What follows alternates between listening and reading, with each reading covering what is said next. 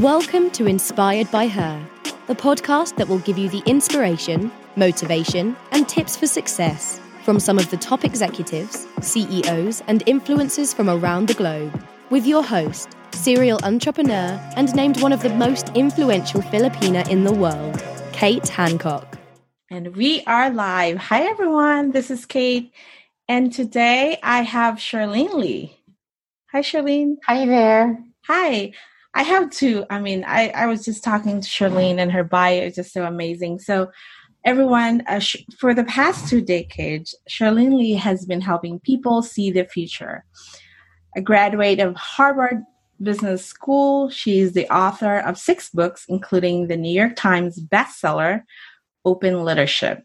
Her latest book is The Disruption Mindset, Why Some Businesses Transform While Others Fail.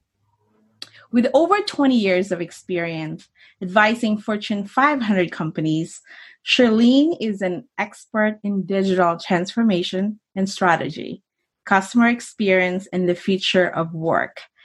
She has spoken at TED, the World Business Forum, South by Southwest, and even appeared on 60 Minutes. Charlene, welcome. Thank you so much for having me. I'm so excited. Now, Charlene, and you are the founder of Altimeter, right? Can you tell me more about your company? Yes, we started back in 2008, right before the last recession, started like a few months right beforehand. And the idea was to be a disruptive analyst firm. I had been an analyst at Forrester Research for about 10 years and was just really happy there, but realized that my growth was really slowing down. And I wanted to do just be an analyst in a very different way. So I started Altimeter, hung up my shingle, and then started doing what no other analyst firm did. Mm-hmm. We gave away our research instead of charging a subscription for it. So just gave it away for free. And the idea was that we would write the research, use design thinking to really solve a particular problem that was multidisciplinary, that went across industries. And we happened to be writing a lot about social media and how to use that. And when the recession hit, we grew like gangbusters because everybody was reading it because it was free. And then people would call us up and say, we need your help. So that's how we actually made money, was from people literally just calling us up. So it's all 100% inbound. Wow. Based on the research. Wow. Do you remember who's your first client? I do. So it was an agency, PR agency called Horn Group. And Sabrina Horn had been working with me just on and off. And her COO, Shana Lata, was very keen on having me come on board. And later on, about 8 years later, I brought on Shannon as my own COO, Altimeter. So she was ready for a transition, and so she came on board. So My first client became an employee, a very trusted employee. That's amazing. That's amazing. Now, Charlene, what was the city or town you grew up in like? The town that I grew up in, it was a little town outside of Detroit, Michigan. So I was born on the east side of Detroit, and then moved out to the suburbs, like most people do. And my town was very diverse, so to speak. Mm-hmm. It had a lot of Italians and Irish and Polish. And then my family showed up, and we're the first family of color to be there in that community. So it was very disruptive for me to show up and be in that group of people. So I was kind of used to being different right from a very, very early age. Wow. And what kind of kid are you in high school? I was quite the geek, I have to admit. And quite proudly a geek. So very academic, really studious. One teacher said to me, your grammar isn't very good. And I went, well, that's not good. And so I went home and pretty much memorized Drunken White's Elements of Writing. Got a bunch of other grammar books. And I said, I never want grammar to be an issue ever again for me. And so I'm kind of like the grammar police around our family. And they kind of get sick of it. But so I would geek out about those kinds of things. Wow. That's something I can totally relate. I grew up in the Philippines. I moved out here right after college. And when I was in college, I didn't think of it, how important it is for me to learn English or something. So I struggle at it now. So I really wanted to redo and fix my grammar. So I need your help. I just use a tool called Grammarly. I love it. I pay for it, and I'm like, this has saved me so many times. And I have a copy of Strunk and White in my other room there. But yeah, I pull it out once in a while, just review it. Grammar gal. So yeah. Grammar gal. So use it all the time. And Charlene, tell me, what was your journey like to get where you are? I came out of college just doing straight business. I did classic management consulting.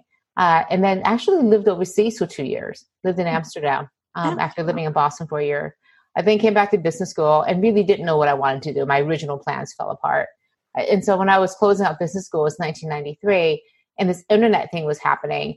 I said, I think I want to move into that space, interviewed all around it in like hardware and software, and then settled on content, and then eventually newspapers. Not very many people go to business school, graduate, and go into newspapers. It's not the logical place to be. And I just felt that this was an industry that was going to be fundamentally changed because of the internet. And when I graduated, there wasn't even a World Wide Web. So this was quite the risky thing. My friends were like, that's weird. Why would you go do that? And I've long believed, and I staked my career on this idea that disruption creates opportunity. So I tend to go and find disruption, create it, tend to move into those cracks that are created by disruption, because I think those are the places where I tend to thrive. Mm-hmm. Wow. And this is the biggest disruption ever. What do you think is the opportunity? Oh, so many. I mean, people's needs haven't gone away. They have shifted. Mm-hmm. So I'll just give an example. In the past, we would fly all around the world and to just do a couple meetings. And now we would never even think about doing that. It's too dangerous. Like, why would I do that? And besides, we can just get on Zoom and have our meeting. And it may not be as good, won't be as fundamental of an experience, but we're going to think twice now about, is it worth it to travel halfway around the world to meet face to face when we can just do that from the comforts of our home? That has fundamentally changed everything. And so the opportunities around this is, how do you have better interactions? Zoom may feel like it's the best thing, but you see all these other players coming up with alternatives. So Facebook just announced something. I know Google's doubling down on Hangouts. Microsoft is pushing Teams. And even virtual meetings are just terrible. I mean, if you actually wanted to have a big meeting or a conference or something, that tool doesn't really exist yet. So, and we're focused so much on our mental health now and our exercise. I think people are much more aware of their relationships. So think about all the different needs that are coming up today. Absolutely. And how you can meet them. Absolutely. Now, what was your key driving force to become an entrepreneur? Well, I have as my purpose helping leaders thrive with disruption. And I felt that I couldn't do that anymore at where I was. And I kept looking around, interviewing to see if there were places where I could do this and join an organization. I like being part of an organization, I like being part of a team. And I couldn't find any. So I said, I'm just going to take some time off, hang up my shingle, be independent, create a company so that if I wanted to add more people, I could. And I realized I was really onto something. Mm-hmm. So I brought on more people, started doing a lot of publishing, and I had a company. So I kind of fell into it, but it was a little bit planned too as well in terms of what the focus and the direction was going to be. But I kind of left it open to say whether it was just going to be me or with a lot of people. And I would rather have done it with a lot of people. But if you had asked me, are you going to start a company? I'm like, nah, because my husband's a serial entrepreneur. I see what he goes through. I'm like, I don't want to do that. And well, I'm a pretty decent manager. I wouldn't say I was the greatest. I'm not even close to being really good at it. It's not the thing I get out of bed and say, I love managing a team. I don't. It's not where I naturally go to. I'm oftentimes in my head and my heart writing and researching and sharing the thought leadership. That's what I really do really well. Yeah. And so I go back and forth between wanting to activate new ideas and saying, no, I don't want to do that. So I kind of go back and forth. But being an entrepreneur is fantastic, not because you can call the shots. If anything, being an entrepreneur means that you are beholden to everybody else. You serve everybody else. The best part about starting your own company and running your company is that you're aligned with everybody else and we're all working together on the same thing. You have the same values. You're driven by the same purpose. And there's nothing better than that. And you're aligned around a sense of purpose. Absolutely. Let me go back when you started hiring your team. How did you know that you had the right idea? You don't until you throw it out there, right? And so you do some testing. Okay, it looks like good. You test 2 ideas. This seems a little bit better than the other ones. So we'll go with this one. Wait, no, that's not the right one. This one is. So I look at it this way. Very few decisions you make are permanent. You can always go back to the wrong one. So we were not afraid to try a lot of different things. And so I go back to, when you're starting a company, you're taking a chance. You don't really know what the answer is going to be. All I know is that I have a lot of questions and we're going to work together to try to answer them. Wow. And how should leaders respond in chaos, like right now? I've recently written quite a bit about this. And I think that the most important one is to give people a sense of safety and security. And that could be as simple as, everyone here, everyone okay, take care of yourself and your family first. That has to come first. Then let's take care of ourselves. We're here to support each other. But unless you have that safety and security, you can't think about anything else. Yeah. So once you have that, then you can think about how are we collaborating and changing and working together, because we want to make sure we can do that. And then finally, the most important thing is, okay, so where do we go from here? As a leader, to say, this is what we're going to focus on. And you don't even have to have all the answers. You can just say, I'm looking at all the chaos. These are the 3 most important things we have to work on. I don't know what the answer is, but here's the question we have to work on. Here's the problem we have to address. Here are barriers or opportunities that we need to take a closer look at. It's that focus. And I was just reading a quote from Warren Buffett. The difference between successful people and very successful people is that the very successful people say no to virtually everything. So you have to say no to a lot of different things so that you focus only on the most important things. Wow. And during this coronavirus, what did you learn about yourself, your business, and your priorities?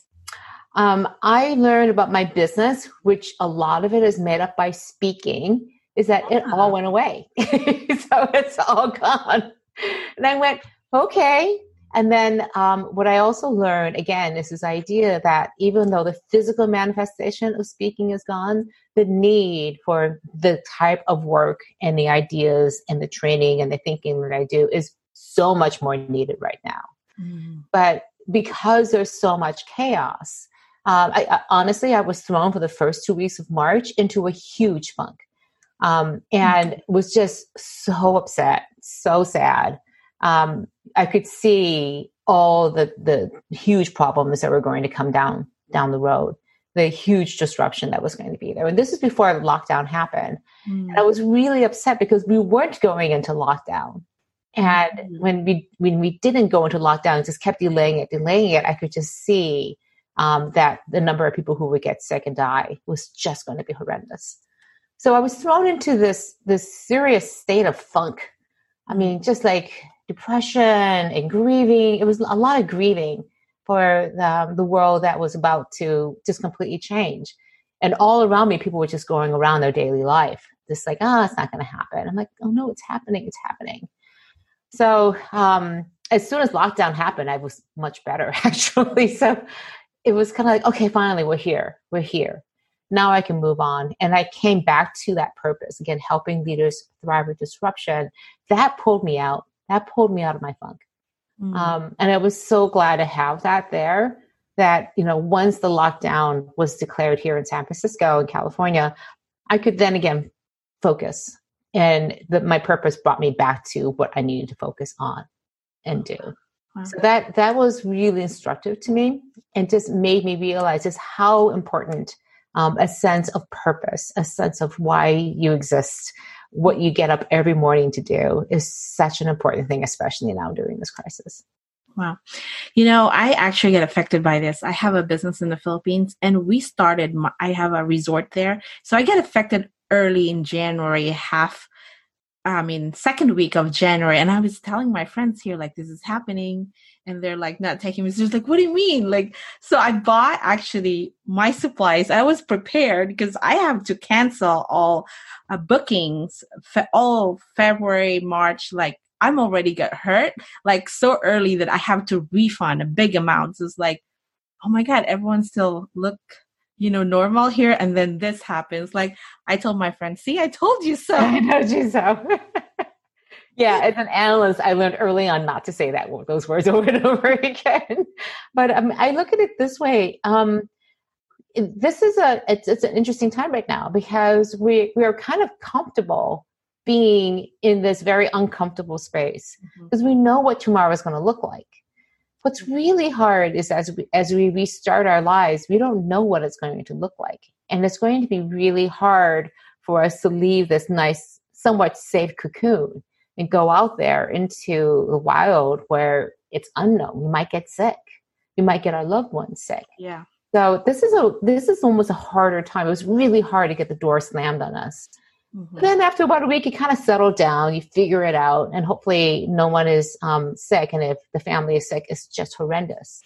Yeah. But I find that this next stage is going to last for months, this roller coaster ride, as we try to figure out how to go about living a real life. We've been in sort of this stasis for the past month or so. And so it's going to be really hard. Yeah. I wish I could say it's going to be easy. It's going to be extremely hard. It's really hard. Yeah. And how do you keep your company's culture alive during this pandemic? Well, I sold my company in 2015. Okay. So I had an exit, which was like one of the best things ever. So we're part of a new company, a fairly well-established company called Profit. It's global. Mm-hmm. It's about 500 people. And it's a great company. It has a great culture. And again, what our CEO has been doing for the past couple weeks, since we went to lockdown, is have a call every Wednesday, global. Everyone's on Zoom. And he's talking about reading letters, reading posts, sharing emails, doing a little bit of exercise, and just reminding everybody that we're in this together and just sharing and just checking in with everybody. So that is a huge culture boost in terms of creating a shared experience and creating this ritual that we do every week together. Wow. And what do you think is the future of retail? Ooh, retail. If you don't have an e-commerce, you have to have e-commerce. There's like no way around it. So we've just been pushed, the entire retail sector has been pushed into the e-commerce space. So you have to have an e-commerce, delivery, all those things. But also, how do you engage with people? Because you don't have just sort of the drive-by in the neighborhood, in the mall kind of space, where are the agency spaces that you can have? And where can you engage and interact with your customers? The biggest issue with retail is staying on top of the trends, understanding what it is that people want. And so using digital, using social to engage with people, not just influencers, but every single person at that personal level, you can do that at scale. You can do this. I find it very hard because I own a luxury spa and we sell skincare. How do I transform my website to be like an in-store experience? Right. I mean, it's one of those things where you can't smell the things, right? You can't feel the texture anymore. But you think about a different type of experience, not just in-store. In-store, it was just you and the product. But now you can tell an entire story around that product. Where did it come from? Why was it made? What were the decisions that you made in terms of making these products? What do other people think about it? Don't just do a review with stars. How do they use it? Show pictures of how it's being used. What are people's spa experiences? And so there's a different way to do storytelling and discovery that because we had the in-store experience, we didn't invest in the digital experience. This is not about replicating and replacing what we lost. It's about creating something new. Yeah, that is the best advice I've ever heard. How to transform your website into like that. Like that's a new thing. Well, people are looking for experiences. Mm-hmm. We're dying for experiences. Like, so what do we have? How much more Netflix can we watch before we've watched everything we want to watch? How much more YouTube can we really absorb? A lot. But you realize at some point, I want an experience that's more interactive. And so if I can go and think about products, escape a little bit, and have this custom made experience from the retailer, we can do that. I mean, even small businesses can do that. Wow. That got me thinking so hard. Now, yeah. And Charlene, what was your typical day like before coronavirus, and what is it now as well? On the days when I'm working at home, it's pretty much the same. The biggest difference is I have a lot more meetings on Zoom. So that's the biggest difference. I don't travel anymore. Obviously, I was traveling about half of my time before this. So I actually have a garden that won't die on me. I'm baking a lot. I've always been baking. I have a lot more sourdough going on because I'm actually home. My kombucha looks beautiful. So I'm doing all my little home type hobbies because I am home all the time. My cat wants me to go away, I think. But other than that, it's great to be home. And I think that the thing that has been really nice is that just being able to keep a schedule. So in some ways, the coronavirus has been a huge disappointment, and the not just the physical distancing, but the social distancing. But in other ways, it has brought people together from my various parts of my life that I have not connected to for years and decades. So the fact that everyone's more comfortable with this, and for my family, being able to get together on Zoom a couple times a week, the extended family has been wonderful. It's like, why didn't we do this before? Right? But now we are. Yeah. And Charlene, what are some of the mistakes you wish you could have avoided? Yeah, I think my biggest one is with my company. I took my eye off the ball. I was finishing up a book and kind of left it to my team to run. And we all knew that the weak point of the team was really in financial planning and cash management, and cash is always king. So we came to a point where sales didn't come in, cash was going out, we grew too quickly, so I had to do a round of layoffs. And there's nothing worse than that. It was completely my mistake. Grew too fast, didn't anticipate that the cash wasn't coming in. And so literally within weeks, just had to make a huge change because I just wasn't paying attention. Biggest mistake. And that's on me. Yeah. What would you say are the top 3 skills to be a successful entrepreneur? I think, first of all, just generally being a leader, right? People think that, I just have to have a great idea. No, you have to be a great leader.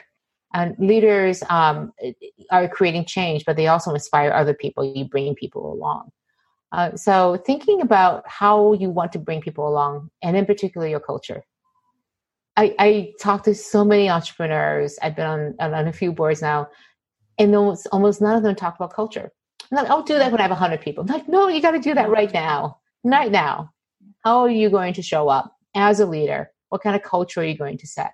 How are you going to ask people to enter into this adventure called a startup with you? How are you going to treat them? How are you going to give them agency so that they can make decisions and you will step back? How are you going to disagree? Because we don't have to worry about disagreeing. We all get along great. We're like best friends. I'm like, you better figure out a way to disagree because you will inevitably. So how are you going to make decisions when it's 2 people and you both want to go in completely different directions? How are you going to disagree? Got to figure that out. Yeah. And go ahead. What entrepreneurial tricks have you discovered to keep you focused and productive in your day-to-day busy schedule? I write down every single day what my purpose is, right? So if you don't have a clear vision of what your purpose is, not what your strategy, not what your product is, but why you get up out of bed, get dressed, and go to work. You have to be super clear about what it is, because that will keep you focused on the most important things you have to do every day, not the most urgent, but the most important things. So, and it's really hard to separate out that time to be able to work on the important things, because everybody is screaming at you. Like, give me this, help me with that. I need more cash for this. I need your time to look at some prototype or something. And everyone's going to be demanding your time. And so imagine you only have X number of hours a week to do something. How will you spend those X hours? And I encourage people to not think that they have 80 hours a week, because they don't. It's not even 60 hours a week or even 40 hours a week.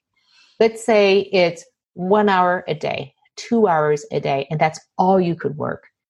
What would you do first? Now you get another hour. What would you do second? Now you get another hour. What would you do third? And you start allocating your time that way. And then you realize that meeting, that's not on my list of important things to do. We're canceling the meeting. This initiative, not on my most important things to do, not doing it.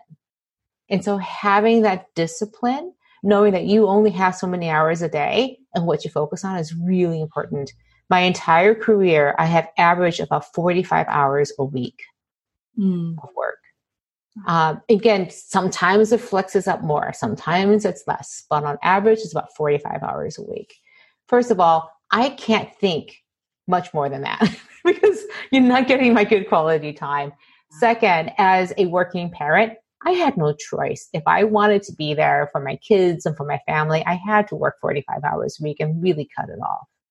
And then third of all, just for my own sanity, I can't focus on these things unless I have other parts of my life also somewhat being looked at.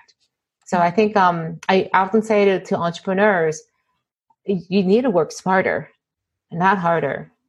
And your organization, your products, your customers will be so much better off if you work less. Right. And they look at me thinking, I have no idea what I'm talking about. And they go back and do 80 hours a week, because that's what startups do, right? Isn't that what entrepreneurs do? No, that's a myth. It's a complete myth. Yeah. How old are your kids? They're in college. Oh, no, they're old. They're home right now because their college is all closed down. So it's great to have them around. I thought they were like 12 or 13. No, I'm a lot older than I look. Let's go here, die. But they're in college. I'm an empty nester, as I like to call it, a free birder. I'm a free bird. It's great. It's great having them around. Great to ship them off to college. Great to have them back. And I'll miss them dearly when they go back to school. Now, Charlene, what is your greatest fear, and how do you manage fear? I was just saying to my son, my greatest fear is that my kids die before I do. There's nothing, it just strikes me right there, right? And so that it's not so much, so I can do all the things. So I differentiate between fear and worries. Fear, something clear, very tangible, my kids could die. Likelihood of that happening? None. Very, very low. And so, but I still remind them, buckle up, take your vitamins, whatever it is, be safe. Because that's what moms do. But that's addressable, right? Because then I've done all those things. I can set that fear aside. The other types of fear, a fear like failure or something like that, it doesn't really bother me. I mean, one of the things I realize when it's holding me back, because I worry that people aren't going to take me seriously or they're going to say no to me. And I stand back and I go, what happens if they say no? Well, I'll just go find somebody else. And I really address those fears, like really address them, and they become less of an issue, and I just move forward. So I do realize though that we get fatigued from making those kinds of decisions. So I try to work on my fears and my worries early in the day. That's my biggest piece of advice. Don't do it late at night, right before you go to bed. It's like the worst time because you just have no more psychic energy to deal with this. So if I get a worry or something, I'll jot it down on a piece of paper or put it on my phone, and I'm going to deal with it first thing tomorrow morning. Then I go to bed. At night is always the worst. That's when all the wars started happening. Yeah, but realize that your mind and your emotions are doing a trick on you. It's coming up because you're tired. And you're tired physically and you're tired emotionally. You're tired psychically. This is not the time to be making decisions. So even sometimes I'll make a decision or whatever. I'll just write it down, but I won't send off the email until the next morning where I can take a look at it. Like I know, because I know my brain will be working then. And, but it doesn't work at 11 o'clock at night. Just Wow. don't I've make made it 11 o'clock at night. Yeah. You know, when you write those not so good email and you draft it at night and you hit send, like, oh my God, I wish I could take it back. It's almost a good idea. No. I mean, the only emails I'll send at night, because sometimes I have to, are completely factual, completely transactional. Like, send me this file, send me this, whatever. I need something completely transactional. Wow. And Charlene, what advice would you give to an aspiring entrepreneurs? Don't wait. I talked to a woman the other day and she goes, yeah, I really want to start my own company. And I went, great. So when are you going to do it? She goes, well, I need to take care of a few personal things. And I was like asking her about, are these personal things like you've got some relatives with healthcare issues, or you need to move out of your house? I'm like, what are those is it those kinds of personal things? Or is it personal, like I need to take a course, I need to do a job before I'm ready to start a company? She goes, oh, definitely the second. I'm like, you're never going to be ready. You're never going to be ready. I mean, who on earth is ready to be an entrepreneur? It's like it's the craziest thing to do, right? You'll never be ready. And so like I said, I would say, what's the one thing you can do to begin being an entrepreneur today? What's the one thing for you to take a step in that direction?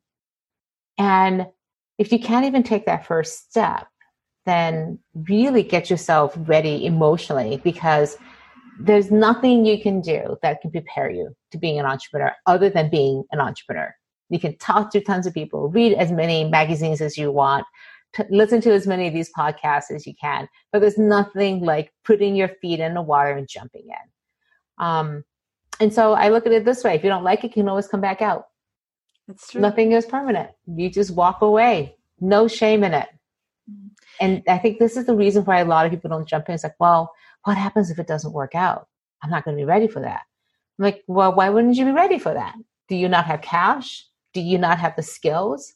This is the way I always said it, because I grew up in a medical family. Everybody's doctors, and I'm the oldest. And so when I told my father I wasn't going to be a doctor and follow in his footsteps, he goes, well, what are you going to do then?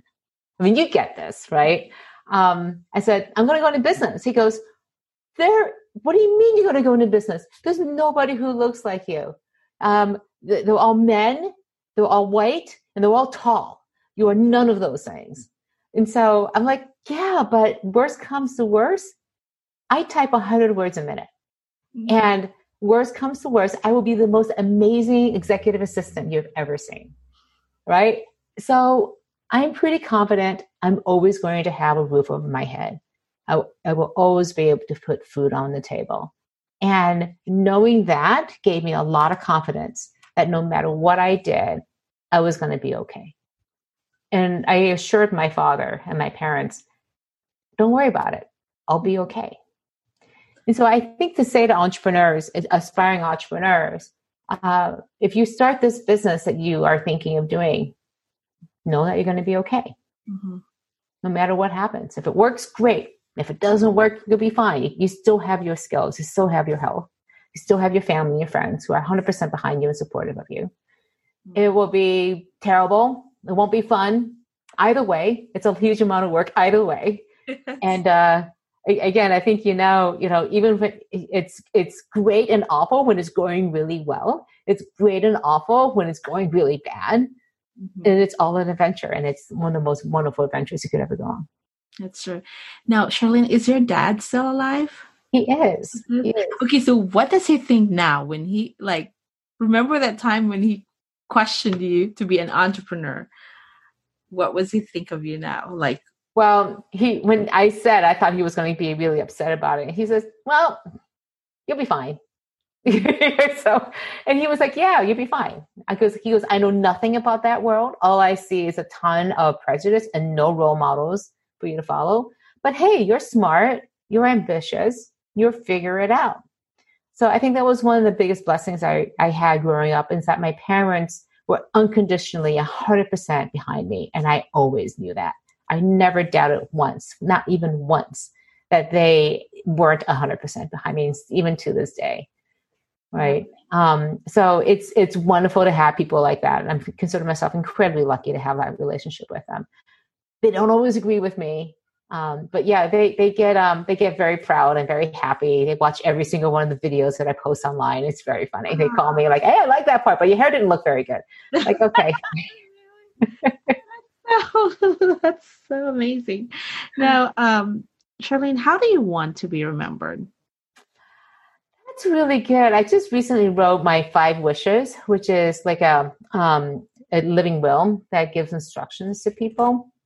And I wrote in there that I want to be remembered as somebody who really helped people find their passion, their purpose, and help them thrive. I keep going back to my purpose, helping leaders thrive with disruption. And I would hope I would be remembered for that people will look back and they can recall the impact that I had on their lives, and that was positive. So that's what I want to be remembered for, because what else could you ask for? I mean, somebody came up to me the other day and said, you ran this newspaper at this conference and it completely changed my life. I'm a journalist now because of that. And I had completely forgotten that I had done that. Completely forgotten. And so what I try to do every single day is that it's not the big things. It's not the getting in front of 5,000 people that makes a difference. It's when you're walking down the street and you look somebody in the eye and you say hello to them, you wave to them, you see each person for their individual gifts that they have. That's probably the best gift that you can give, is to be present for whoever it is that you were there for. Because you never know what kind of impact and impression they will have. One of the most impactful people I ever met was this person I talked to for maybe about 3 minutes. Mm-hmm. And I was being checked in to go do an interview at a conference. And she was just like a temporary person, just checking people in, saying, "Sit here, wait, okay, now it's your turn, go in." And she had on her arm the word adventure tattooed. And so I asked her, like, "That's a really cool tattoo. Why is that there?" And she said, "It's because I've been traveling the world for 2 years and decided to settle down here. And it's to remind me to look for the adventure in my everyday, that I don't have to go halfway around the world to find adventure. I can find it just exactly where I am." And then I was doing the interview, and that was it. I don't remember who she is. I'll never be able to find her. Hopefully one day she listens to one of these podcasts and says, "Hey, I have a tattoo on my arm. This is a venture." Maybe she was a person. I would love to connect with her again. But you never know where you're going to have these learnings. True. Yeah. Now, can you name of a person who has a tremendous impact on you as a leader? Yes. I just recently met up with her. Her name is Kathy Yates. She was my first boss at right out of business school. She was like 2 levels above me or whatever. She was like my mentor at the San Jose Mercury News, and had an MBA, had young kids. And she was just really helped me see how to do this, working professional women, just a tremendous role model on so many levels. And every time I see her, it's like once every decade or so, it's just great to see her connect and just learn something more from her. So it's one, and I don't know so much if it's a mentor relationship, but just her being and operating and leading in the way that she was really taught me a lot, because the way that she developed relationships with people, so genuinely interested in people, really fostered that kind of relationship with people. And I think if you ask people what kind of leader they aspire to be, it's usually somebody like a Kathy Yates. They have somebody who they really gravitated towards as a leader, really admire. And we consciously or subconsciously try to be that leader too as well. Mm. And what are you most grateful for? Oh, so many things. So many things. I write down my gratitude. Let's see, what did I write down for yesterday? I wrote that I liked this little cake that was in the shape of a pig that we ate the other day. So just brought so much joy that there was this little pink moussey cake, but I am also really grateful for my family, my husband. My husband has been so supportive in terms of making all of this possible. And then my kids just at home right now is just the best gift. wasn't expecting it, but having my kids underneath the same roof has been wonderful. We have dinner tonight every night. And I think you hear this from people over and over again, that during this time, it's been amazing to gather with the family and really realize what's the most important things in our lives, our family and our friends, our community. These are the things that we keep at the center of our lives and we take for granted. And we can't. We really have to have gratitude for that and invest in it and preserve it. Wow. Well, Charlene, I had such a great time talking to you. I wish I could talk to you forever. Yeah, thank you so much. It's such an honor having you here. And where can they find you? You can find me at my website, Charlene, at charlenelee.com. But you can find me on all the usual social sites. I also have a new community called Quantum Networks.